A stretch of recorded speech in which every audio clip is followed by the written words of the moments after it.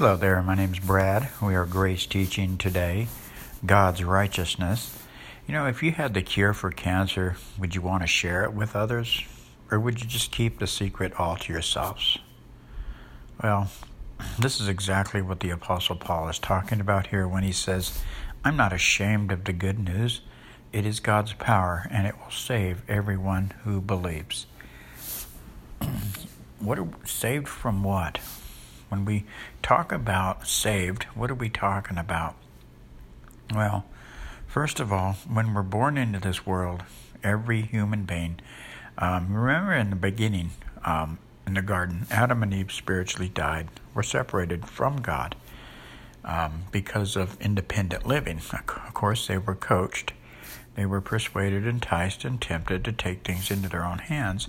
And when they left God's presence, spiritually dead, everybody enters into this world in the same spiritual condition as they are.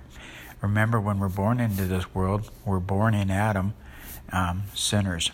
And so, but when we're born again, we're placed in Christ, taken out of Adam, and made children of God, given a brand new identity. And so we have a lot of strikes against us when we come into this world. I like what Pascal said. He said there was a God-shaped vacuum in the heart of every human being that could not be filled by any created thing, only by God, made known through Jesus Christ. And so we all tried to fill up that void with everything the world had to offer until we discovered the secret of being in Christ and how He takes care of that God-shaped vacuum. But we're going to go through God's righteousness and talk about Paul's not ashamed. He says in Romans 1:16 and 17, he says, I'm not ashamed of the good news. It is God's power, and it will save everyone who believes. It's meant first for the Jews, and it is also meant for those who are not Jews. The good news shows how God makes people right with Himself. From the beginning to the end, becoming right with God depends on a person's faith. It is written, those who are right with God will live by faith. What an encouraging message there, huh?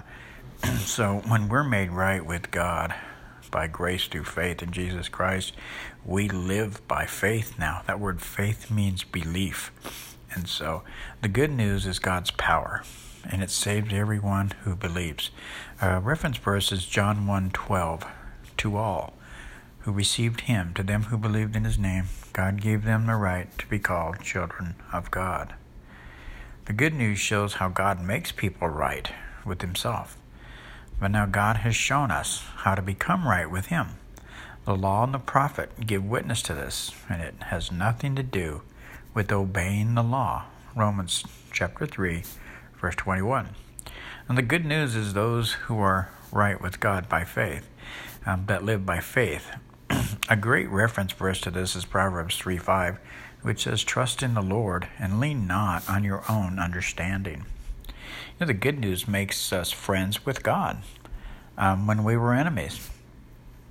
And so, yes, we were enemies before Christ, not because of our behavior or performance, but because we were spiritually dead, separated from God. You see, it's only in Christ, made alive, are we connected back to God. That's why we read in Romans 5:10, for if while we were God's enemies, we were reconciled to Him through the death of His Son, now how much more, being reconciled, shall we be saved through His life? I have a question.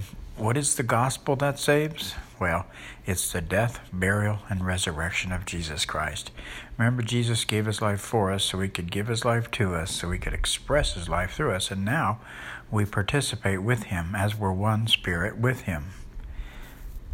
In 1 Corinthians 15, verses 3 through 8, Paul's writing to the church in Christ at Corinth, and he says, for what I received I passed on to you as of first importance, that Christ died for our sins according to the Scriptures, that He was buried, that He was raised on the third day according to the Scriptures, and that He appeared to Cephas and then to the 12. After that He appeared to more than 500 of the brothers and sisters at the same time, most of whom are still living, though some have fallen asleep. Then he appeared to James, then to all apostles, and last of all, he appeared to me also, as to one abnormally born. Remember, the gospel that saves is the death, burial, and resurrection of Jesus Christ. It's a response to what he's accomplished for us, and now who we are in him. Jesus died to take away all of our sins and to usher in this new covenant. He was raised that we might have life in him. Remember, the gospel is a message of life. This is why the resurrection of Jesus Christ is the very substance of the Christian faith. Without the resurrection, Christianity would be just another religion or an empty philosophy.